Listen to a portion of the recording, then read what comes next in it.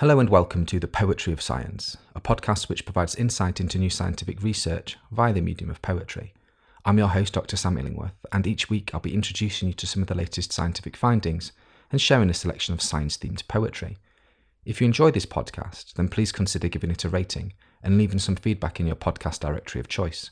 And if you really enjoy it, then why not share it with a friend? After all, we could all do with a little bit more poetry in our lives. In this episode, I'll be exploring new research which has found that narwhal tusks reveal mercury exposure related to climate change in the Arctic.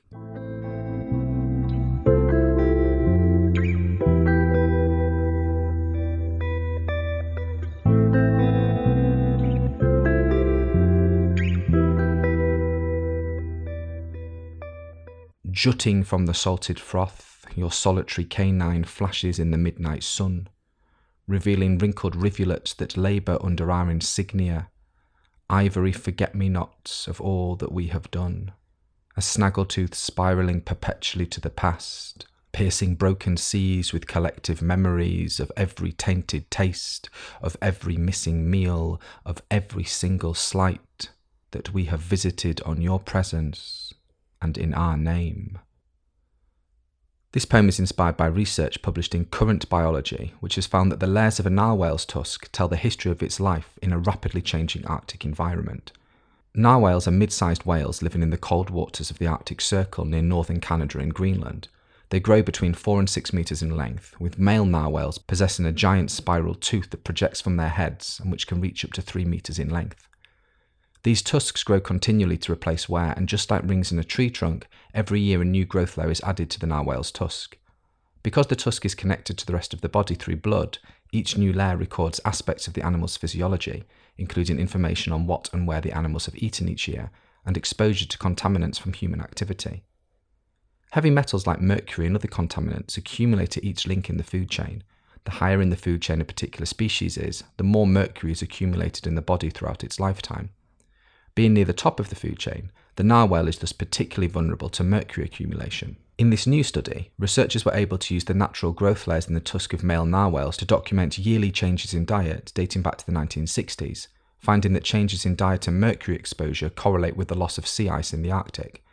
For example, in the 1990s, the narwhals were found to have accumulated smaller quantities of mercury due to changes in the populations of subarctic and Arctic fish, brought about by rapidly declining sea levels in that time period. This meant that the narwhals were forced to change their diet from species of fish such as halibut and Arctic cod to capeling and polar cod, which are further down in the food chain and are thus lower accumulators of mercury. However, since the turn of the century, the amount of mercury in narwhal tusks has increased significantly, surpassing the historical accumulation rate and potentially pointing to a significant increase in human pollution in the Arctic from activities like mining, coal power production, cement production, and waste incineration.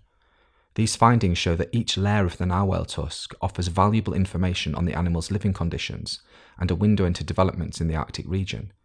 Researchers are now hoping to use older narwhal tusks from the archives of museums to figure out how these mammals have been coping with mercury and climate change over even longer spans of time.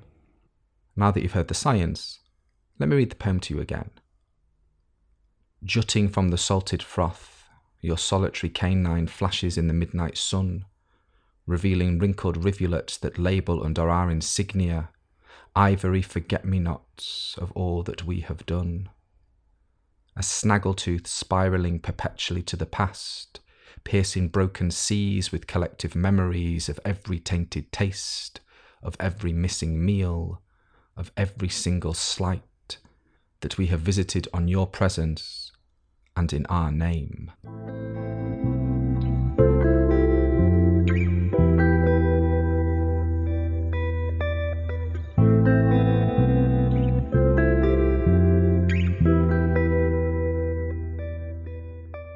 In this section of the podcast, I like to share a poem written by another poet on a topic related to the science that has been discussed so far. In this episode, I'll be reading Invitation by Amy Nezhukumatatil.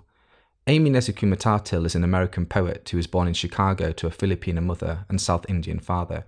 She earned a BA and MFA from Ohio State University and was a Diana Middlebrook Poetry Fellow at the University of Wisconsin-Madison.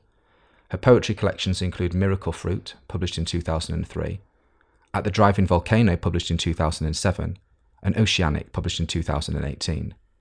Her honours and awards include a Pushcart Prize, a fellowship from the National Endowment for the Arts, the Angoff Award, the Boatwright Prize, the Richard Hugo Prize, and a Guggenheim Fellowship. She was the 2016-17 Grisham Writer-in-Residence at the University of Mississippi, where she is currently Professor of English in the MFA programme. Invitation by Amy Nezhukumitatil. Come in, the water's fine. You can't get lost here. Even if you want to hide behind a clutch of spiny oysters, I'll find you. If you ever leave me at night by boat, you'll see the arrangement of red gold sun stars in a sea of milk, and though it's tempting to visit them, stay. I've been trained to gaze up all my life, no matter the rumble on earth, but I learned it's okay to glance down into the sea. So many lessons bubble up if you know where to look. Clouds of plankton churning in open whale mouths might send you east, and chewy urchins will slide you west. Squid know how to be rich when you have 10 empty arms. Can you believe there are humans who don't value the feel of a good bite and embrace at least once a day? Underneath you narwhals spin upside down while their singular tooth needles you like a compass pointed towards home. If you dive deep enough, where imperial volutes and hatchetfish swim, you will find all the colours humans have not yet named, and wide caves of black coral and clamshell. A giant squid finally let itself be captured in a photograph, and the paper nautilus ripple flashes scarlet and 2 kinds of violet when it silvers near you. Who knows what will happen next? And if you still want to look up, I hope you see the dark sky as oceanic, boundless, limitless, like all the shades of blue in a glacier. Listen how this planet spins with so much fin, wing, and fur.